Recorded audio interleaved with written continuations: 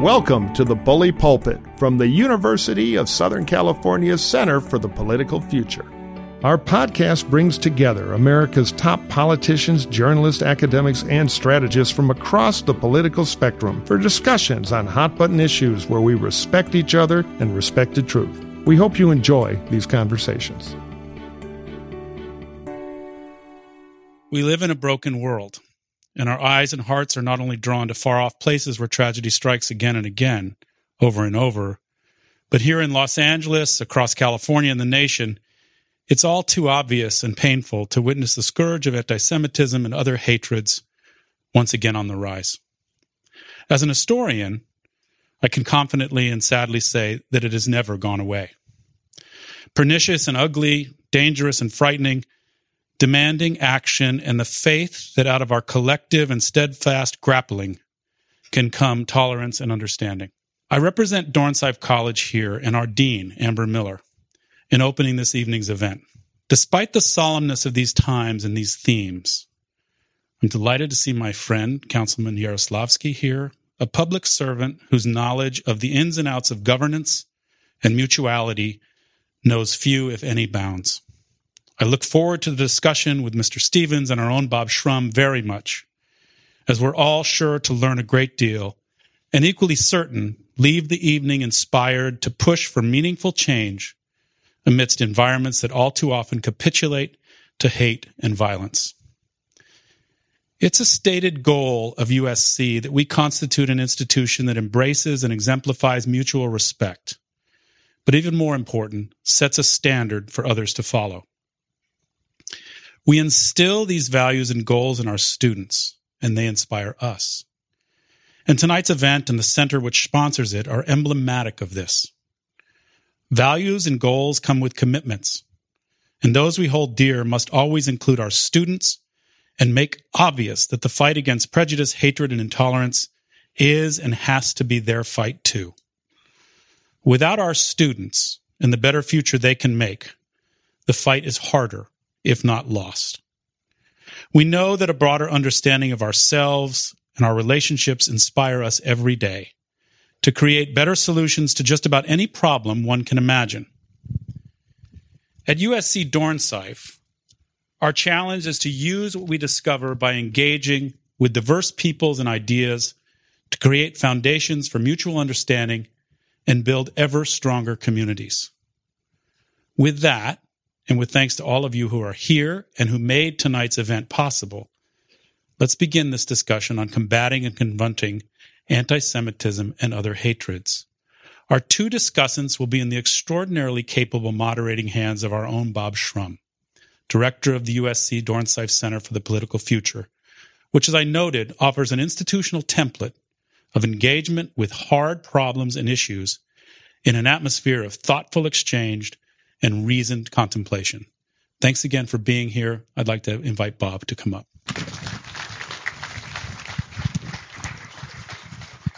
Good evening, and whether you're with us in person or joining us remotely, let me welcome you to the first of a series of conversations about the rising power and prevalence of hate in our country and the world, especially the oldest form of hatred, anti-Semitism. I'd like to thank the Foundation to Combat Anti-Semitism for that powerful video presentation. And for those of you who are here with us tonight, you can pick up one of those blue pins at the back as you're leaving. I also want to pay special tribute to Aaron Neer and his wife Sadako, whose generosity has made this series possible. They share the center's guiding mission to model and advance civil discussions where we respect each other and respect the truth. And a heartfelt thanks to those who partnered with us on this event: the Shoah Foundation, USC Hillel, the Foundation to Combat Anti-Semitism, and the USC student organizations, Trojans for Israel, the USC Political Union, and the Political Student Assembly. When we planned this series, we did not know how fraught the moment would be after the terrorist attack on Israel and the war that's now underway. I asked everyone here to be civil, and I assure you that you will have the chance to be heard when we open up to questions for our final 20 or 25 minutes. Finally, I want to note that in this moment, hate seems to breed more hate. And I salute the Anti-Defamation League's recent statement about that. We are disgusted and horrified that a 6-year-old boy was murdered and his mother severely injured in Plainfield, Illinois, allegedly because they are Muslim. We express our condolences and categorically reject all anti-Muslim hate. Now let me turn to our terrific panel. First, I want to welcome back to campus Bret Stephens, columnist for the New York Times, a Pulitzer Prize winner for commentary, previously the deputy editorial page editor of the Wall Street Journal, and before that, editor-in-chief of the Jerusalem Post. In 2014, he wrote a provocative and brilliantly prescient book entitled America in Retreat, The New Isolationism and the Coming Global Disorder. I should also note that a year ago, the government of Russia banned Bret for life from visiting that country. Bret, it's a well-deserved honor. Thank you. I'm thrilled that one of UCLA's most distinguished alumni, Zev Yaroslavsky, has traveled across town to consort with the USC Trojans for an evening. Zev is a legend in Los Angeles, a member of the city council for almost 2 decades, and then for another 2 decades, a county supervisor representing over 2 million people, serving several times as chair of the county board of supervisors. He is now the director of the Los Angeles Initiative at the UCLA Luskin School of Public Affairs. He's just written a fascinating book called Zev's Los Angeles, about his own journey and the city and county he has done so much to shape. I should also note that early on as an activist, he was the leader in the movement to free Soviet Jewry, even taking a boat out into the harbor in L.A. to write on the side of a Soviet freighter, "Let my people go." And I will refer to that later.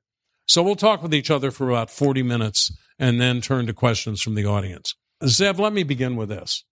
The brutal terrorist attack on Israel that slaughtered so many not only inspired an outpouring of solidarity and support for that country, but triggered demonstrations by groups like Democratic Socialists of America, in effect, or almost in effect, celebrating Hamas, along with comments from some members of Congress assailing Israel. By your standards, is that a manifestation of anti-Semitism?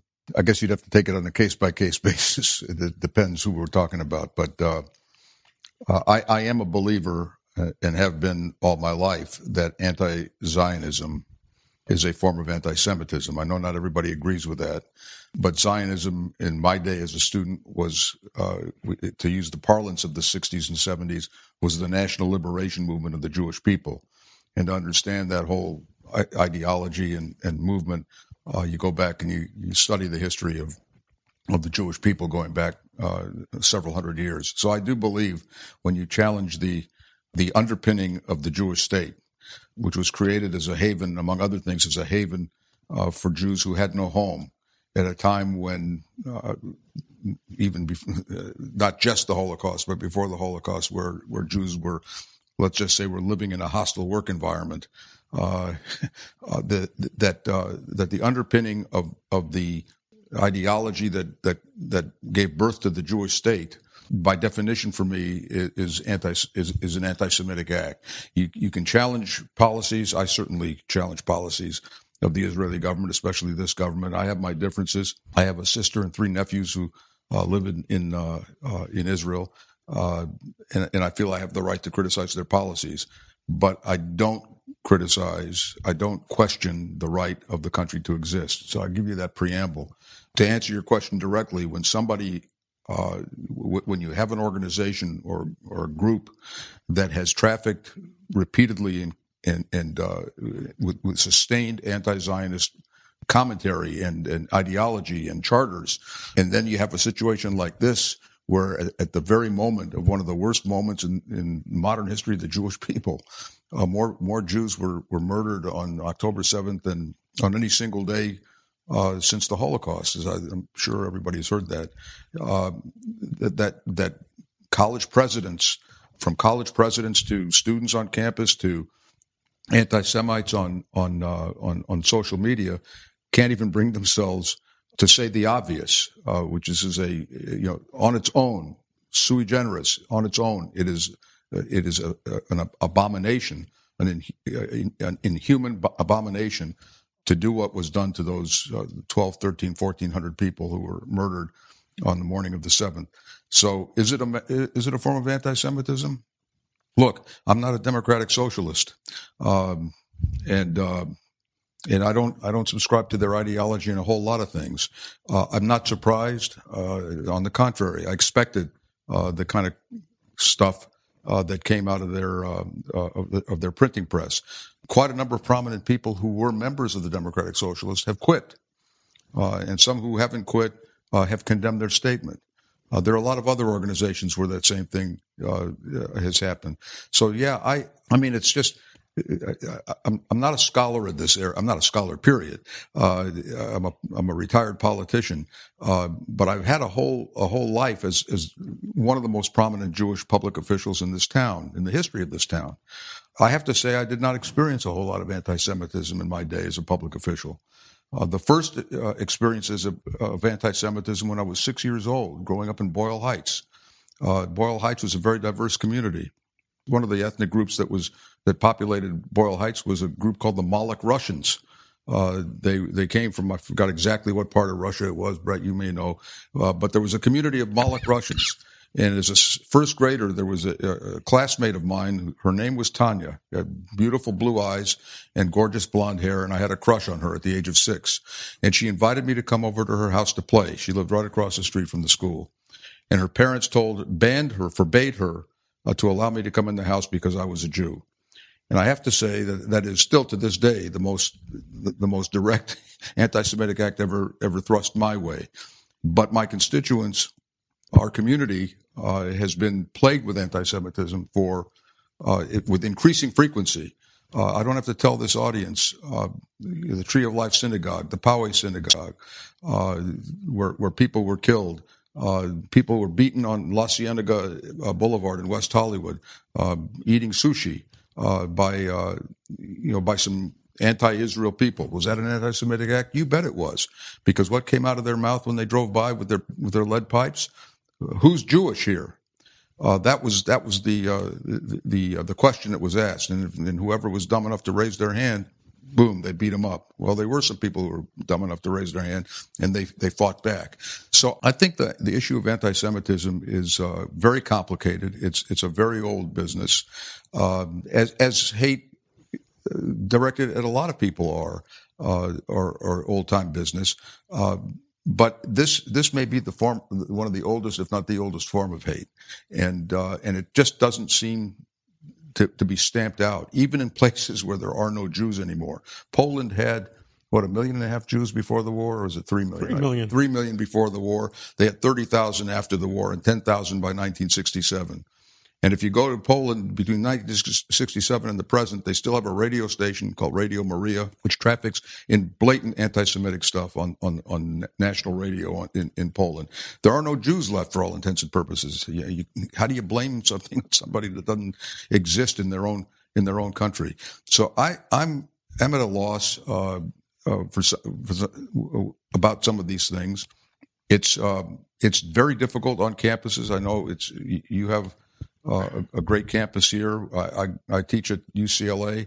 I don't have to tell the students here that it is not a comfortable thing to be free to identify openly as a Jew on a campus today. It is very difficult for people who wear a yarmulke to walk on a campus today without being harassed. There are professors who use their classroom to traffic in their opinions, not in scholarship, but in their opinions. That's troublesome. And when I have to get a call from a dean or from the director of Hillel at UCLA who says that the students are afraid to go to class last Friday because they are afraid that that their security was in jeopardy. Can you help? How do we? So that's not the America I grew up in, and you'll get to the other stuff. I'll shut up here. Bret, you can comment on any of that, but I'd especially like you to talk about the reaction on university campuses. At Harvard, for example, its former president, Larry Summers, said he was sickened by the school's lack of response to a letter from 30 student groups blaming Israel for the Hamas attacks. The letter has since been removed, and the new Harvard president issued another statement calling out Hamas for what she called its abhorrent attack. But we've seen similar episodes on other campuses. What explains this, and how should universities react How should they deal with the kind of problems Zev was talking about? Well, universities have two options. I think they can either have a stance of principled neutrality, in which they simply do not comment on matters of political interest. The University of Chicago, where I was a student, takes that view, and I actually think it's a consistent and principled stand. But most universities in the last few years have commented abundantly on issues of social concern. After George Floyd's murder, a lot of commentary. You can see Ukrainian flags flying from administrative buildings, I think at Harvard as well. And what you saw here was a different standard being applied when the outrage of October 7th occurred. Look, I think we have to acknowledge a few things. There's anti-Semitism on the right, and there's a lot of anti-Semitism on the left. I agree with Zev. It simply travels under a slightly different name. The anti-Semites on the right do us, in a sense, the favor of being quite open about using the word Jew.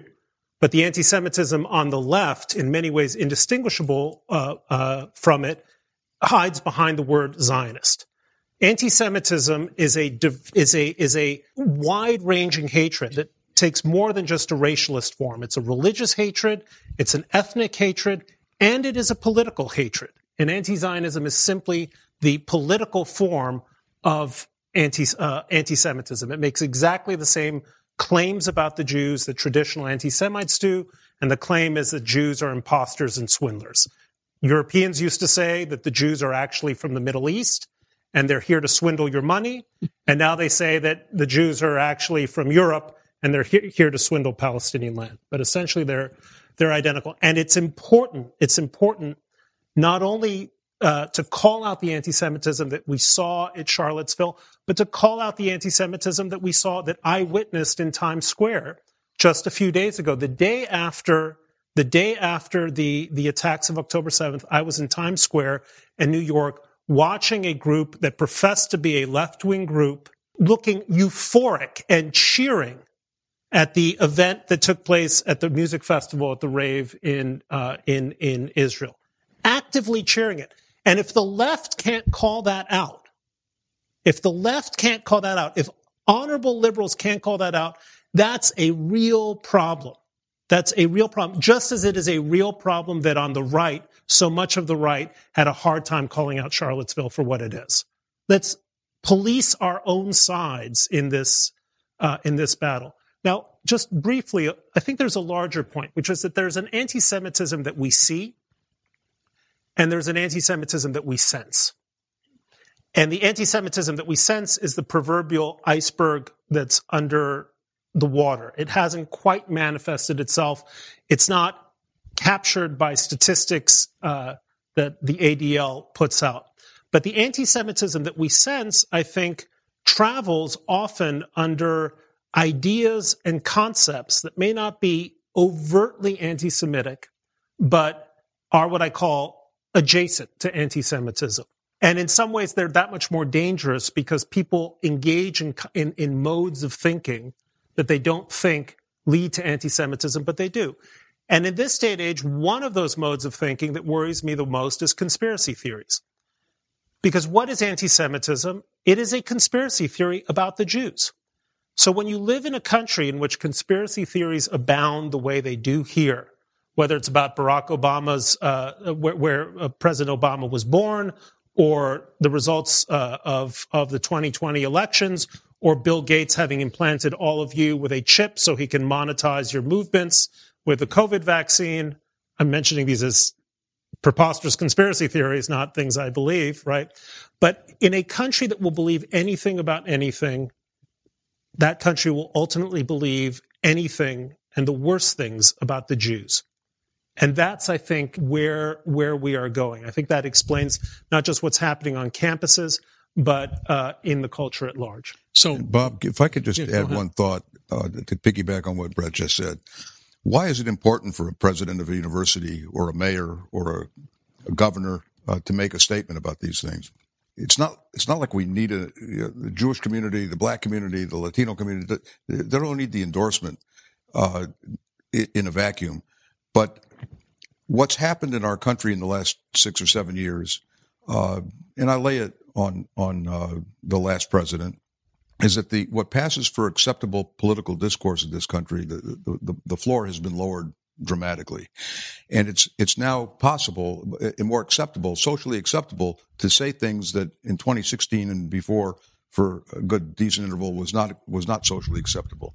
One of the things that leaders have to do is to lead, and even when it's uncomfortable, even when you might get a resolution condemning you from the academic senate, even if the Democratic Socialists of America won't endorse you in your next election, whatever the issue is, whatever the organization is, you have to lead and make it socially unacceptable to traffic in this kind of in this kind of language. And that's why you turn to your leaders of every institution, school principals who have had a difficulty saying anything about this. Imagine that. Schools where there are Jews who might need some counseling or some reassurance or something from their junior high school or high school principal, even-handedness.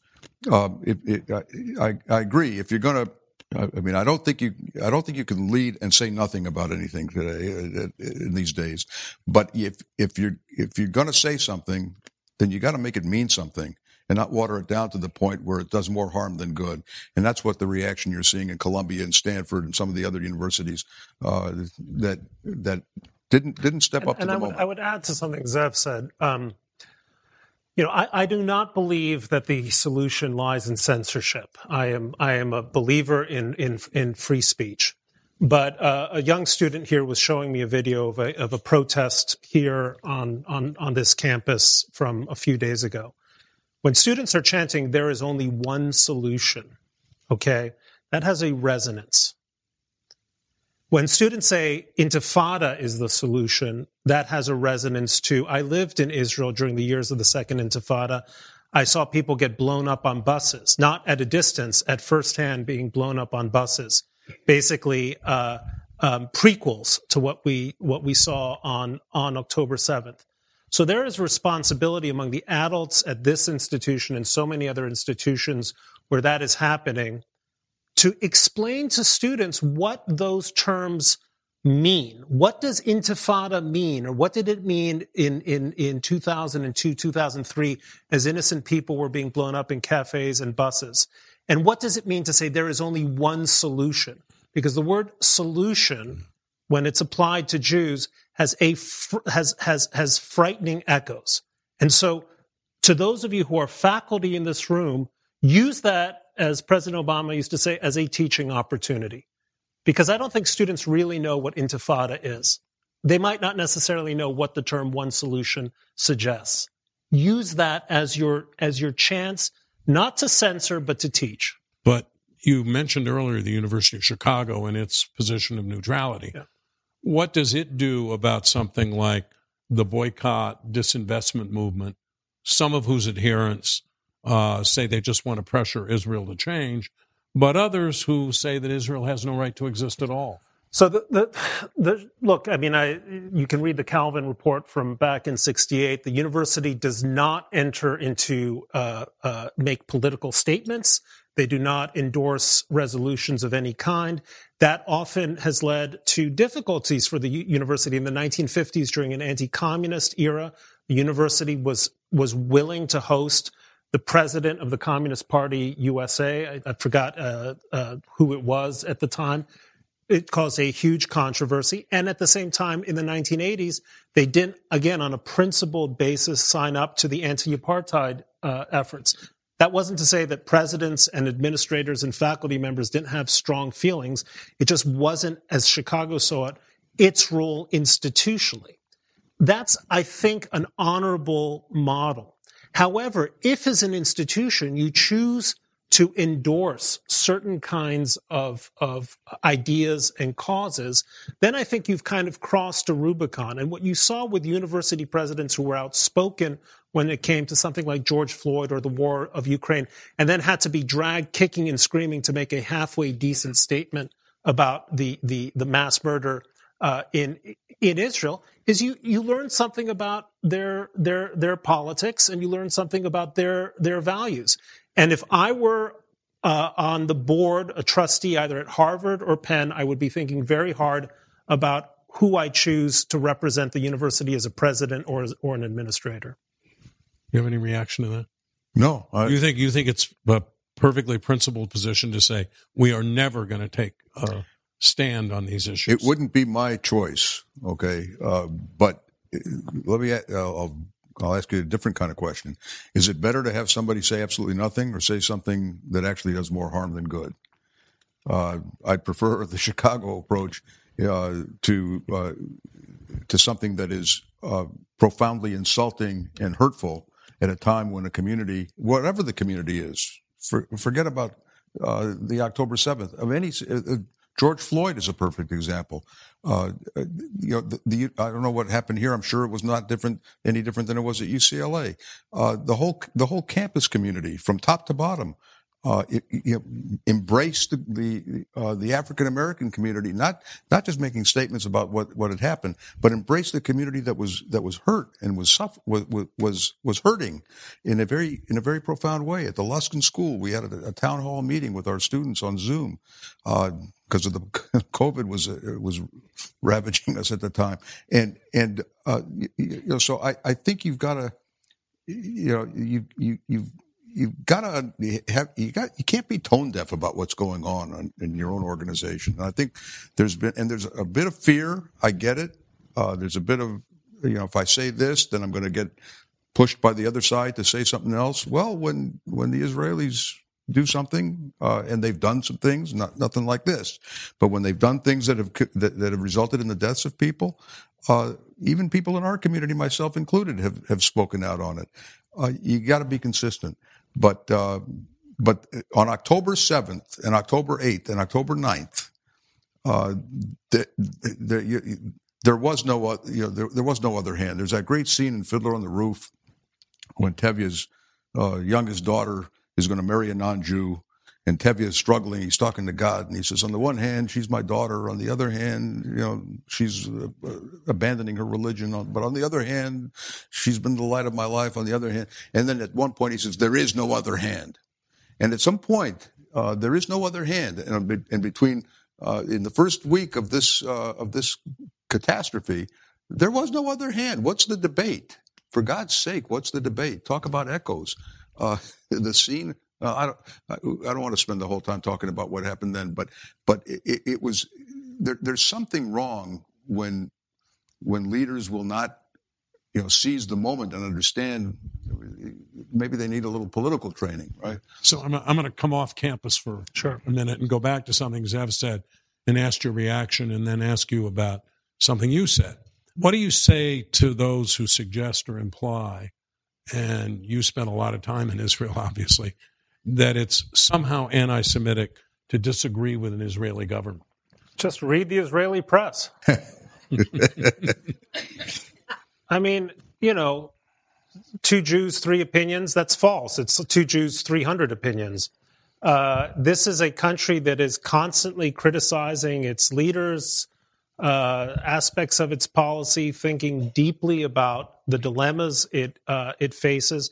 And I think one of the consistently vacuous dodges that I often hear from people who call themselves anti-Zionists is to say, well, there's nothing wrong with criticizing the Israeli government. Of course not. Of course there's nothing wrong with either Israelis criticizing their government or us criticizing their government. That's the essence of what a democracy and a liberal society has to be.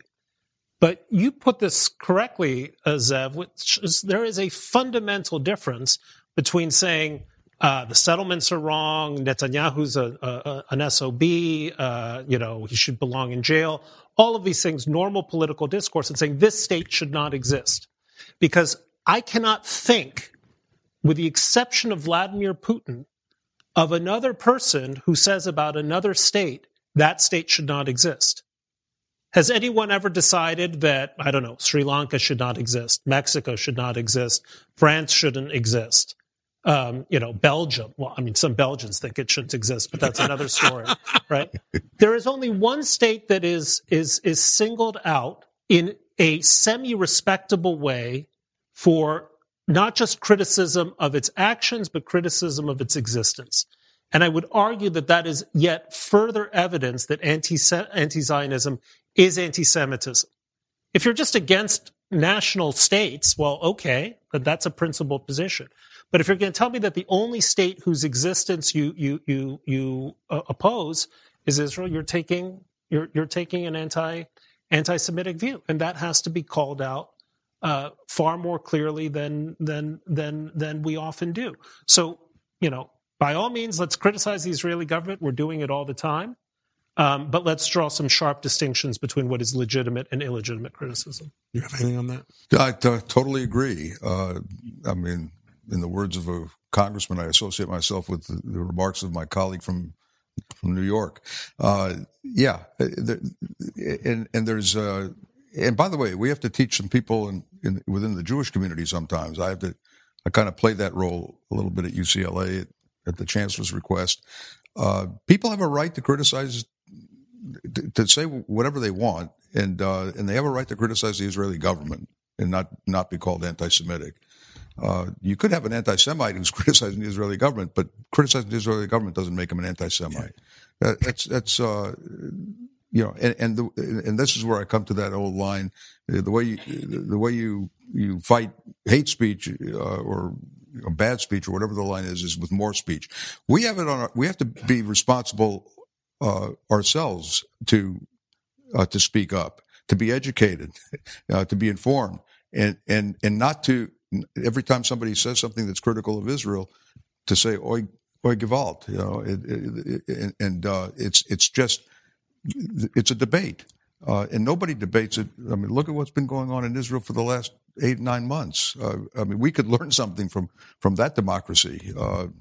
We didn't have those kinds of demonstrations here between 2017 and 2021. We had one in the first couple of days, but that was it. So anyway, I do not disagree with that.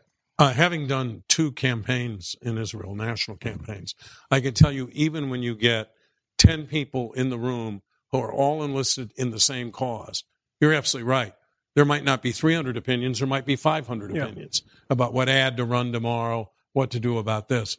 And it is a society, having spent a lot of time there, where you look at the papers every day, or the translations of the papers in my case, and there's a lot of criticism directed at every side of the political spectrum. But I want to do a couple of follow-ups to things that have already been said. You talked about conspiracy theories. Anti-Semitism, as I said earlier, seems to be the most ancient and ineradicable form of a conspiracy theory. Why? What are the elements that for centuries have fueled this fire? Look, this is a large subject. There is...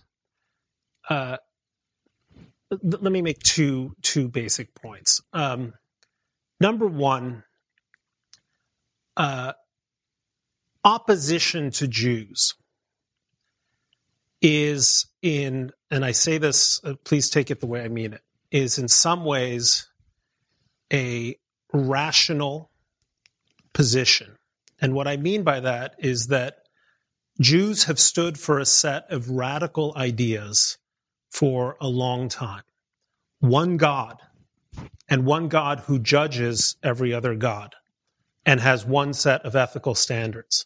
That is going to cause opposition among either polytheistic systems or people who don't feel that they feel judged by a universal morality.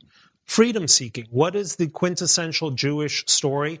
It's Moses leading his people away from oppression and towards a free society. So opposition to tyranny is fundamental to Jewish identity.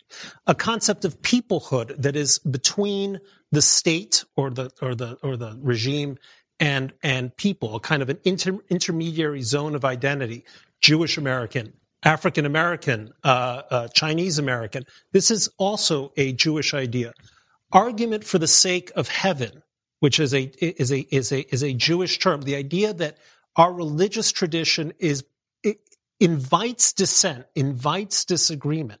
Again, not necessarily a popular view. Most religious systems are like, this is the orthodoxy, this is what you do. And the final thing, universal education.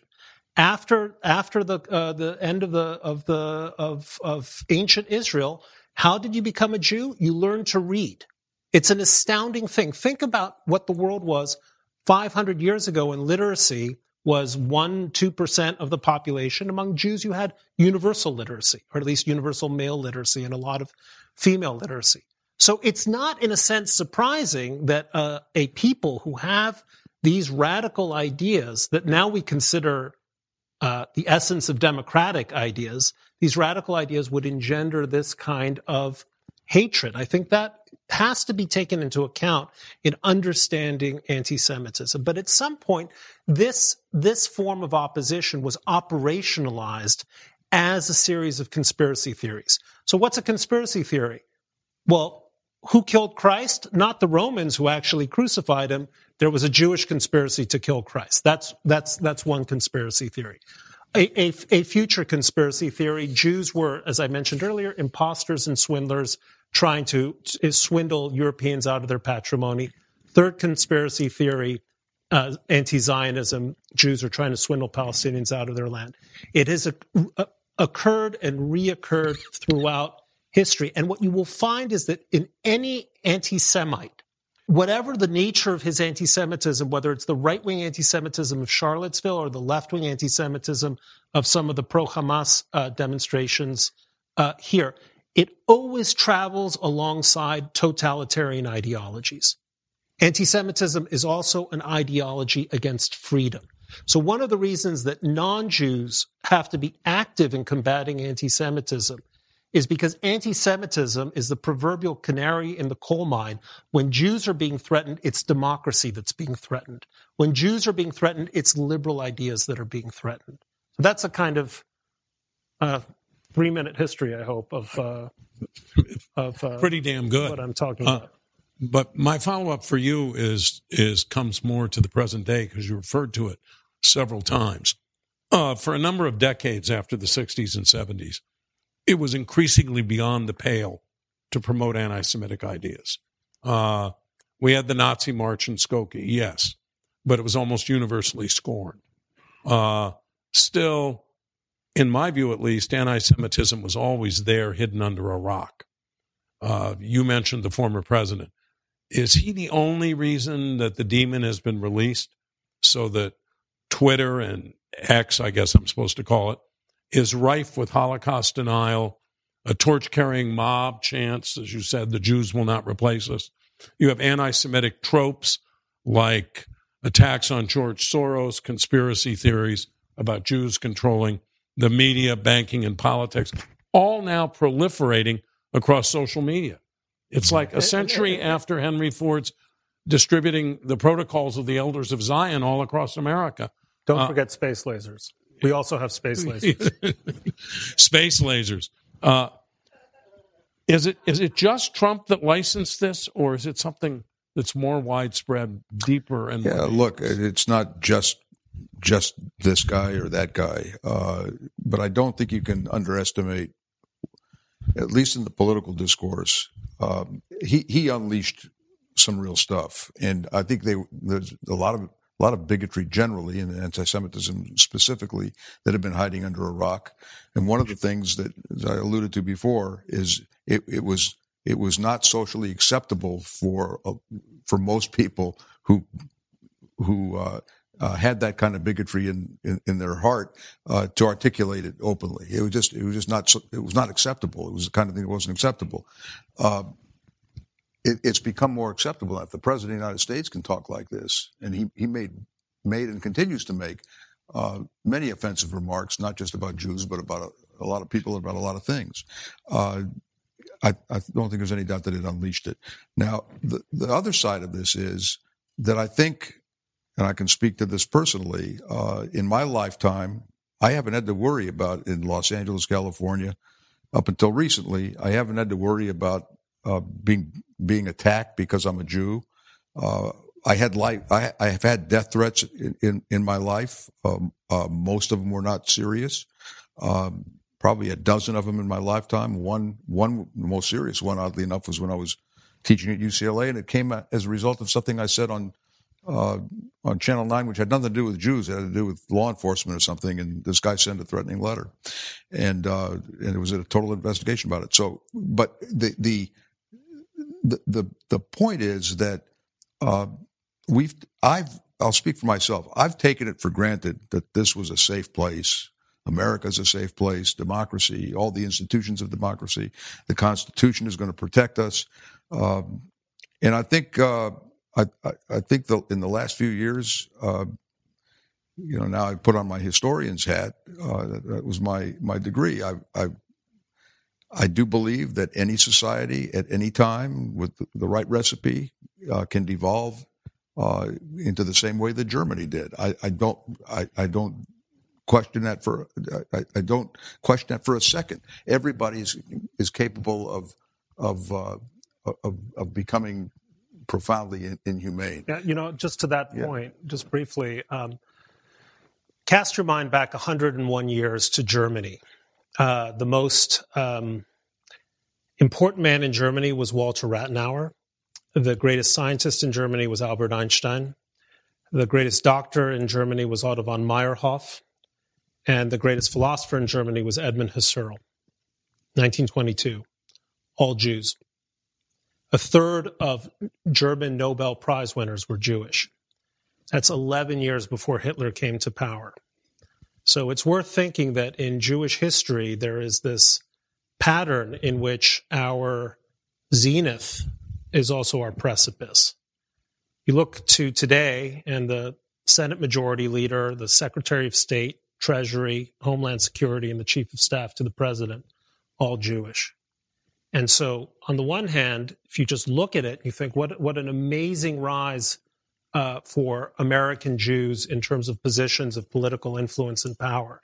But it's worth keeping that historical echo in mind that we've seen this before, not just in Germany, Russia, Spain, other societies where Jews have had good runs that ended in tragedy. Do you think it's... If I could just one last comment on this, Bob.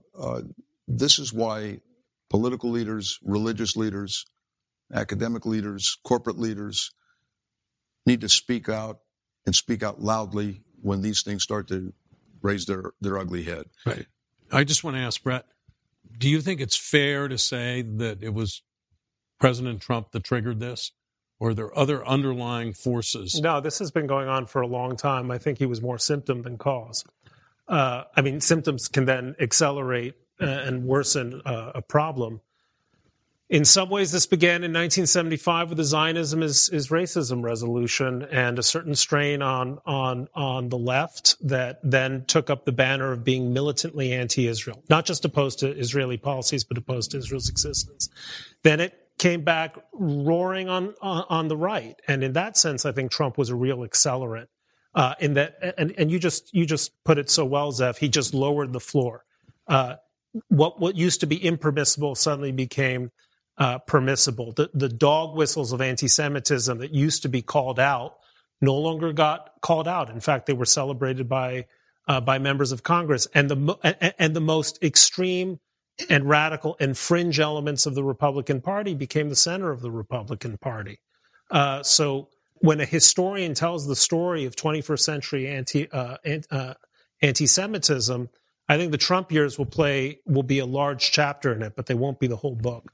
Yeah, I would call him a catalyst as much as an accelerant and a catalyst. He catalyzed this whole thing.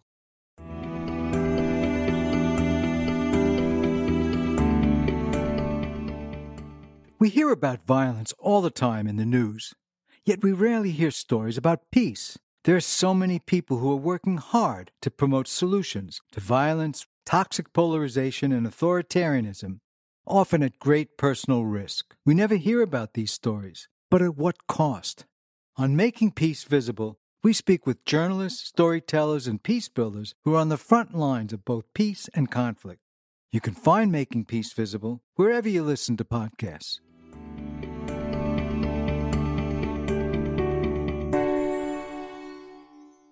What can we do you say speak out, but don't we have to do more than that to contain the new outbreaks of anti-Semitism abroad and here in America, where I was stunned to discover that Jews, who account for just 2.4% of the population, in 2022 were victims of 55% of the hate crimes in this country? Is it just a question of us standing up? No, it's not just about speaking out. It's about the curriculums in our curricula in our schools. I mean, that's been a big debate in California in the last couple of years. You know, I don't want to get into the details because I really don't know all the details. I've kind of followed it, from a 30,000-foot view.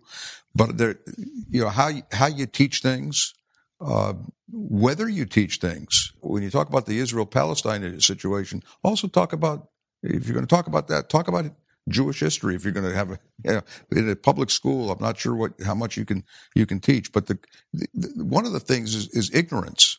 There's a lot of ignorance in our society. I remember when I was a student at UCLA, there was a young woman who was one of my colleagues in the class. She came from Oyster Bay, New York, and I won't mention her name, but I remember her name because this story is seared in my psyche. And she was looking at really close, looking at my head, and I said, "What are you doing?" And she says, "Well, I was just looking to see if there's any evidence of horns coming out of your head, because I was raised believing that Jews had horns." This is not a joke. This was a serious young woman who came from that part of Long Island. And, so I call, I don't know if this is an appropriate term, there are really virulent anti-Semites and there are cultural anti-Semites, people who have been raised and don't know any better. Walter Alston couldn't stand Sandy Koufax. Walter Alston was the manager of the Dodgers. I know there are young people here who kind of needed him. Yeah, when Koufax refused to pitch on Yom Kippur in the 1965 World Series, he pitched Drysdale instead, and Drysdale gave up 6 runs or something in the first inning. And when Alston came out to the mound to take him out, he says, "I bet you wish I was Jewish." He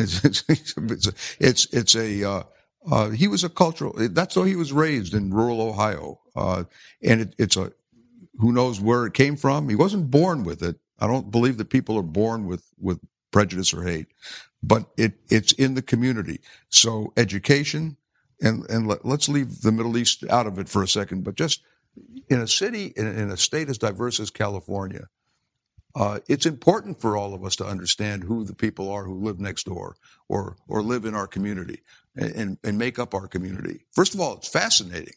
It's interesting.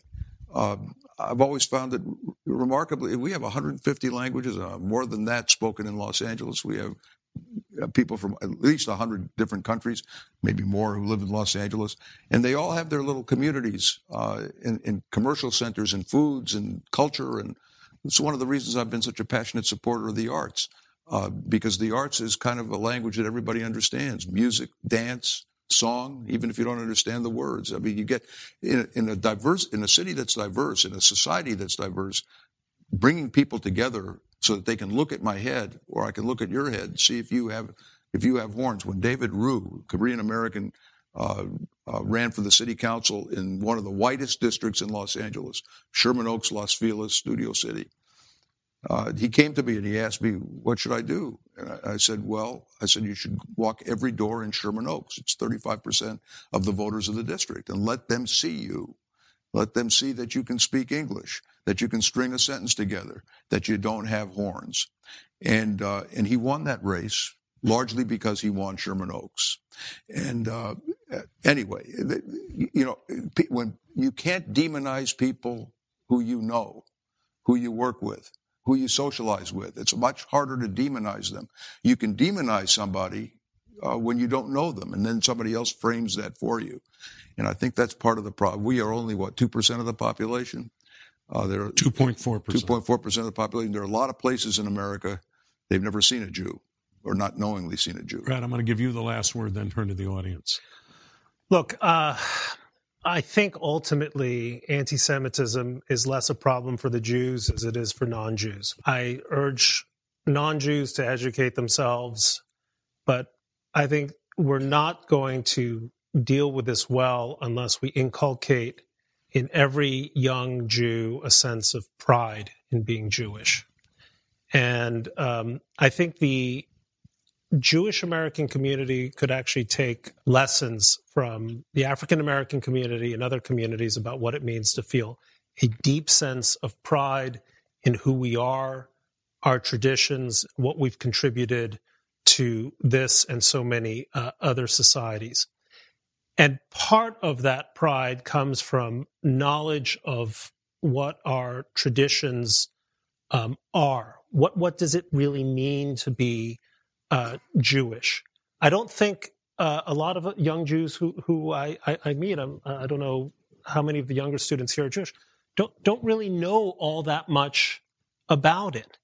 But to those of you who are young Jews, you have been given, just by the kind of luck, you have been given access to this incredible inheritance that stretches back 3,000 years. That means that you as a Jew survive when the Mesopotamians and the Byzantines and the Romans and the Inquisitors and so many other civilizations have washed away. And the reason I think that Judaism and Jewishness has survived is because we do have a set of distinctive and remarkable values that are worth preserving, honoring, understanding, and passing on. And I think that if we think about it not as a matter of trying to, bring lots of people to a Holocaust museum to see our pain, but just understand for ourselves what it is, what is this thing that we have, and why it creates something quite special and unique, and why it contributes, despite our tiny numbers, so much to human flourishing.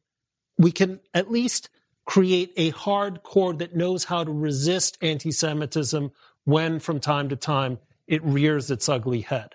We are not going to defeat anti-Semitism if all of our identity as Jews is having to face anti-Semitism.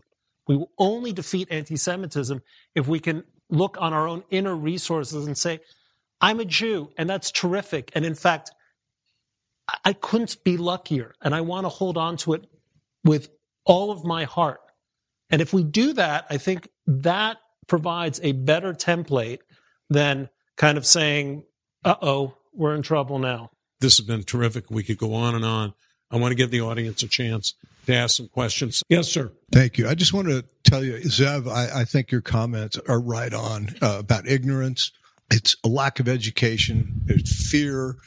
Not only is it fear of the Jewish people, but the Jewish people are terrified. 2.4% of the population, and you want them to stand up and run in front of those protesters that you have right here on the campus?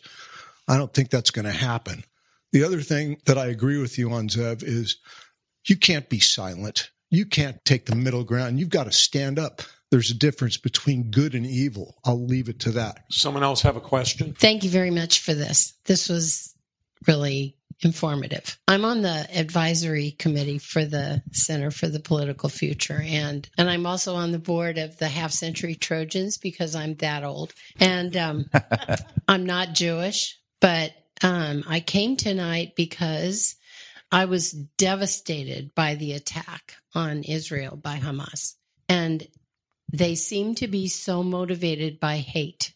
And so my question for you is, do you know of any strategies or programs anywhere in the world that are actually addressing hate and informing people and getting the hate to dissipate? Well, we're trying to do a little bit of that here, as much as we can. You're doing a great job. But look, that's a large question, but since you asked about Hamas, this is work that has to, in my view, occur in the Muslim community, because Hamas is a fundamentalist, theocratic, totalitarian organization whose founding charter called on all of its members to go and kill Jews, invoking a Quranic injunction. And I don't think my columns in the New York Times are going to persuade anyone in Gaza or the West Bank that that's a bad road. But you do see people like my friend, the Muslim chaplain at Duke University, Abdullah Antepli, who calls himself a recovering anti-Semite. He grew up marinating in Islamist anti-Semitism and then changed. And he is an extraordinarily powerful and authentic and knowledgeable spokesman for fighting this. You see in moderate and modernizing Arab regimes like the Emirates, Oman, other places, Muslim leaders who are turning the page on this kind of radical fundamentalist extremism, not only because it's hateful, but because it's a dead end for Muslim societies. Nobody wants to end up as the Taliban or ISIS or other groups. And by the way, it's a dead end for the Palestinians too, because no Palestinian state is going to come into existence if there's a whisper of a chance that Hamas could rule over it. It would be insane for an Israeli leader to allow that to happen, and it would be devastating for Palestinians. But finally, I think there's a role here also on campus. You know, you hear chants of people saying free Palestine. Great. How about freedom for Palestinians? Because free Palestine under Hamas means no women's rights, no LGBTQ rights, no democracy, the entire society given over to militancy and building rockets instead of schools, and tunnels instead of hospital clinics. So it behooves people on university campuses to say the term free Palestine at the moment is a misnomer unless you turn what Hamas is trying to make Palestinian identity into something fundamentally different. There is no reason a Palestinian state can't be a force for good in the world as a sovereign entity, right? But at the moment, under these characters, it's devastating not only to Israelis, it's devastating to honorable and honest and good Palestinian aspirations to live in a genuinely free society where people can express themselves beyond simply the matter of an identity defined by theocrats. The UCLA, under the leadership of Professor David Myers, who happens to be the Jewish history professor at UCLA, is putting together either a center or an institute. I never understood. I understand the difference, but I don't know which was which. But they're creating a center on hate and researching hate of all types. There's a guy whose name I don't remember at Cal State Fullerton who's done some work on hate. I'm sure there's some up and down the state. Some academic kind of scholarship in delving into what's behind hate. This is a university type of initiative. How that translates out into the real world, out into the streets, is another story, and that's what Bret was alluding to. And but there's a lot of hate. And by the way, most people, I think I'm obligated to say this because we've only been talking about the bad side of the equation. Most people are not hateful. It's been my experience. Most people are not hateful.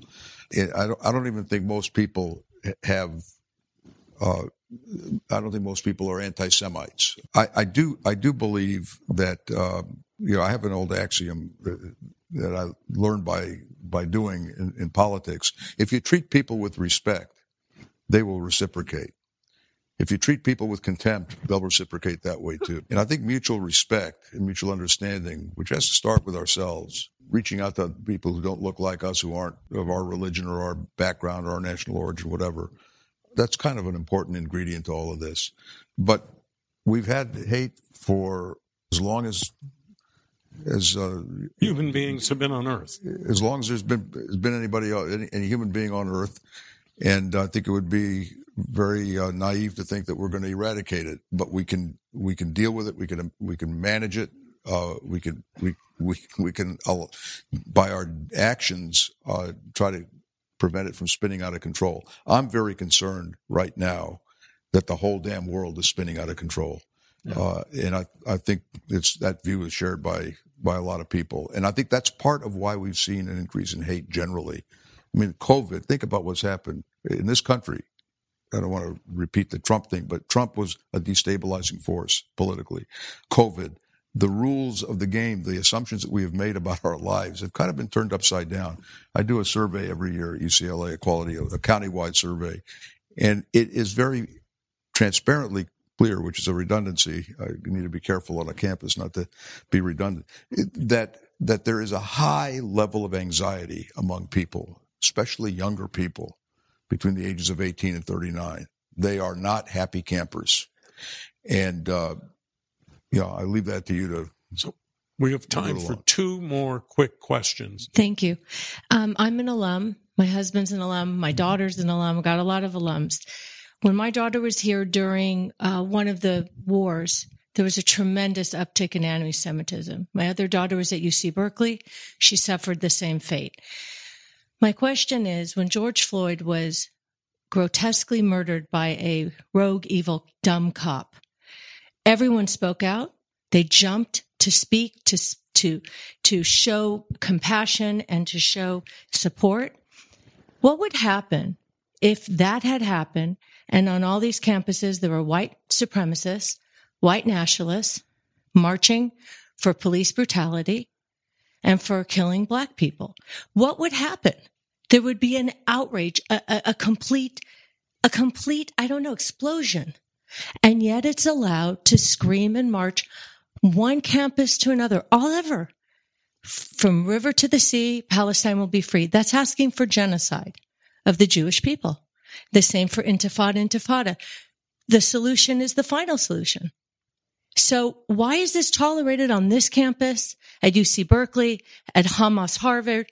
Why is this being tolerated? I think you've answered your own question. And I think it actually goes to in a profound way, goes to the heart of the problem, which is that Jews who have, I think, historically shown so much solidarity with the pain of other minoritized people have not had the benefit of reciprocity. On the contrary, I think it's worth asking and demanding that our community be embraced in the same way, because we haven't been. I mean, all those statements from the president of Harvard and so on, they had to be basically pulled out with a pair of pliers only when well-to-do trustees and former presidents made, publicly humiliated them. I suspect, just listening to you, that you are voicing something I've been hearing almost every day since October 7th. I feel it myself. I feel we're alone. And that's why I took so much comfort in listening to President Biden speak. And there have been other good statements. But at the level of these communities, these spaces that we have been such an integral part of, especially academic spaces, we are being treated to a totally different standard. Somehow when Jews are murdered, when one group is murdered, it's outrageous. When Jews it's murdered, it's controversial. And that has to change. And Zev or Bob made this point, I think, decisively. It is about leadership. It is about leadership. It is about the tone that is set by the presidents, the trustee, administrators, deans, and so on. That leadership, in too many cases, has been totally absent. And I think this is a moment in which universities really need to think very hard about the extent to which they have a certain kind of anti-Semitism problem. It's not that they are anti-Semitic, it's that they are so much more willing to turn a blind eye to anti-Semitism than they are to other forms of hatred and bigotry. At the center, we're clearly not willing to turn a blind eye toward anti-Semitism. And in fact, what we've done today, I think, has been a great beginning to what are going to be a series of conversations about this problem. Last question. Well, my question is about being heard. I'm consider myself part of Democratic left in terms of the groups that I align myself with and listen to. And I think our society sometimes we focus just on the polarizing voices and we don't necessarily listen to the voices that have condemned, voices that on the left and on the right that have condemned the events of October 7th. At UCLA, for example, the chancellor went to the Shabbat services at UCLA Hillel to express his horror. I don't know, when we talk about the reactions of chancellors of major universities, I don't know how many people heard about the reaction of the UCLA chancellor, a public institution, and what he did in reaction to that. There was a vigil at UCLA in front of Royce Hall last Wednesday night.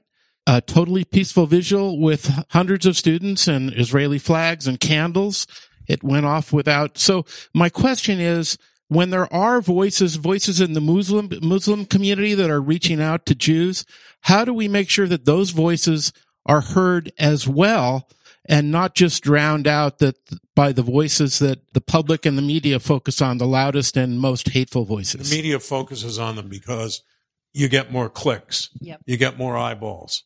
There's a kind of, maybe Brad will correct me because he's in the media, but I think there is a tendency to gravitate toward the negative and the sensational. And I take your point, but only up to a point. For all the voices that we heard that were supportive, I think it's simply undeniable. And this lady here, I think, made the point well.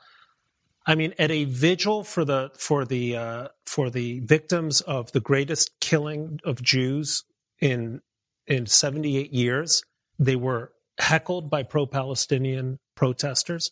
The president of Harvard University is almost by definition, sorry USC, the most important academic figure in America. It took days for her to speak. Days for her to speak. It's shameful. It's shameful, right? And so it's quite natural that even though we do hear voices and they can be courageous voices, I have to say, I have a lot of Muslim friends whom I have acquired over the years of reporting from Pakistan to Morocco. I heard from two. I'm just telling you the truth. I heard from two. I love them. I would do anything for them, but I heard from two, right? So we have to take a kind of a realistic picture of where we are. I mean, of course, we don't want to revel in negativity, right, or obsess about it, but we can't just sort of say, well, everything is kind of okay. Things are not okay. And this has been building for decades. And October 7th wasn't simply a horrifying day for Israelis, but I think it was a day of a giant cold shower that was poured on American Jews.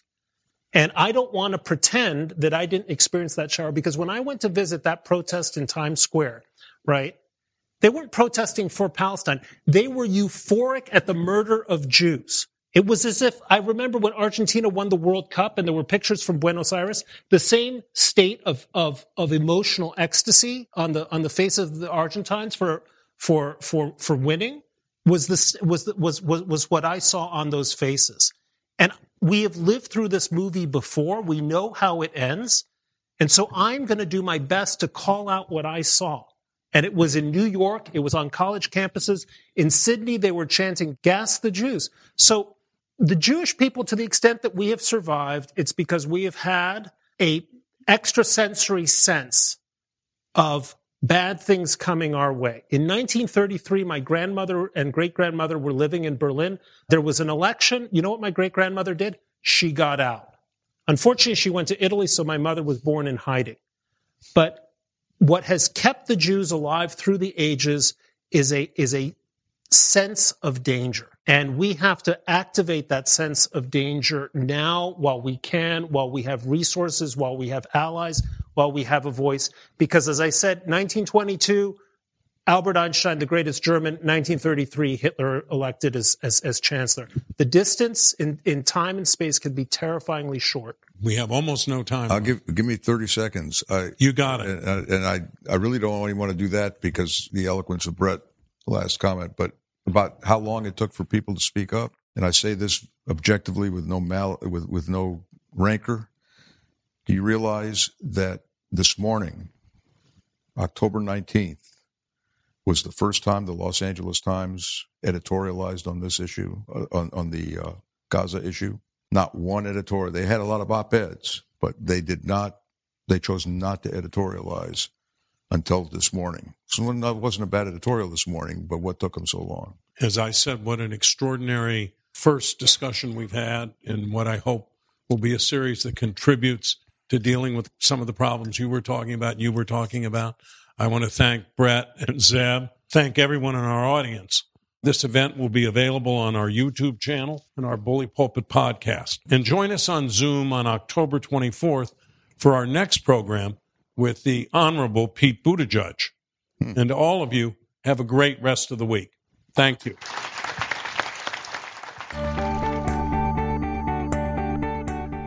Thank you for joining us on The Bully Pulpit. It helps us a lot when you subscribe and rate the show 5 stars wherever you get your podcasts. Follow us on Twitter at USC POL Future. That's USC POL Future. Follow us on Facebook and YouTube, and visit our website for upcoming programs.